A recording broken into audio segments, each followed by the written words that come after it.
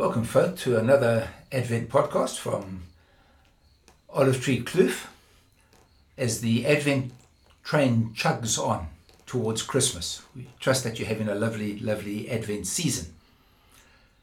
For this podcast, I've decided to do something slightly different, which is quite normal for my technique of Advent podcasts.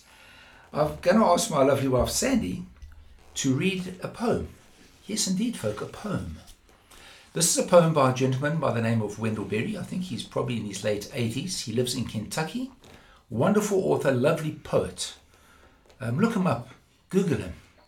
He writes in the agrarian tradition, which means he loves the outdoors, nature, and he's a farmer. So this poem was written after he had gone out to his barn in a cool time of year to check on his animals, and he writes these beautiful words.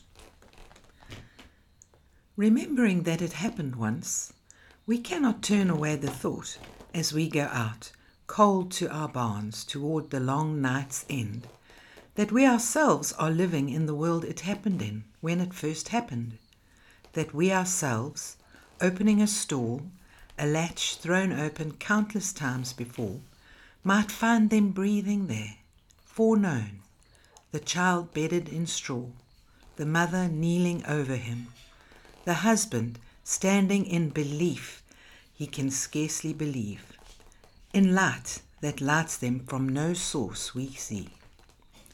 An April morning's light, the air around them joyful as a choir. We stand with one hand on the door, looking into another world that is this world. The pale daylight coming just as before, our chores to do, the cattle all awake, our own white frozen breath hanging in front of us, and we are here as we have never been before, sighted as not before, our place holy, although we knew it not. Wonderful poem, is it not, Olive? Indeed. It's one of my favourite. I've been reading this during Advent for many years. One of the roles of poets and artists more generally is that they have this incredible imagination and the ability to take everyday pictures and events and present them in a way which moves us emotionally, mentally, etc. So Sandra Ann, what are one or two of your favourite lines from that poem, and tell me why you chose those lines. I think the end part where he says, and we are here as we have never been before, sighted as not before, our place holy, although we knew it not.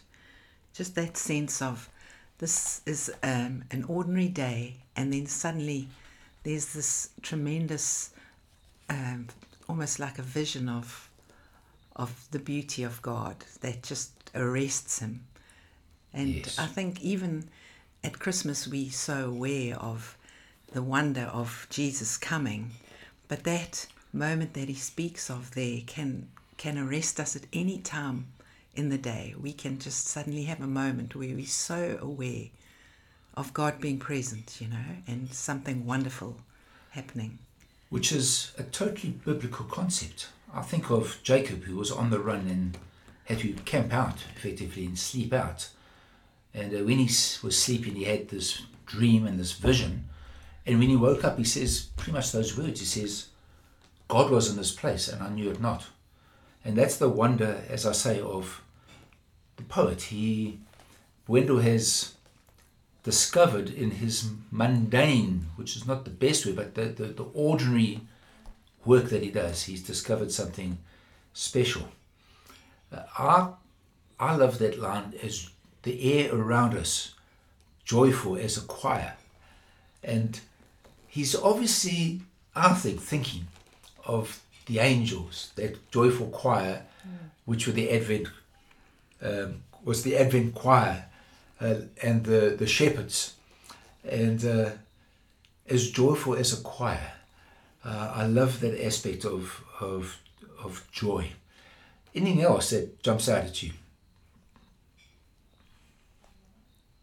Yeah, he says that we ourselves are living in the world it happened in when it first happened. The reality of that Advent was a historical event. It happened in time. It's not a fairy story. Correct. And that's again one of those things that we need to be reminded of, that we, in our daily lives, at breakfast, having coffee with a friend, washing the dishes, we should be expecting to be surprised by God's intervention and God's presence at any stage. So that is Mr. Wendell Berry, folk. Look up Wendell Berry and A Timbered Choir, which is his collection of Sabbath poems. And if you have a few shekels left, or Santa puts them into your stocking, buy that beautiful volume. It will transform your life. And I know it's not the Bible, but he is a very biblical author. So, cheerio till next time, everyone. God bless you all. Have a beautiful continued Advent journey.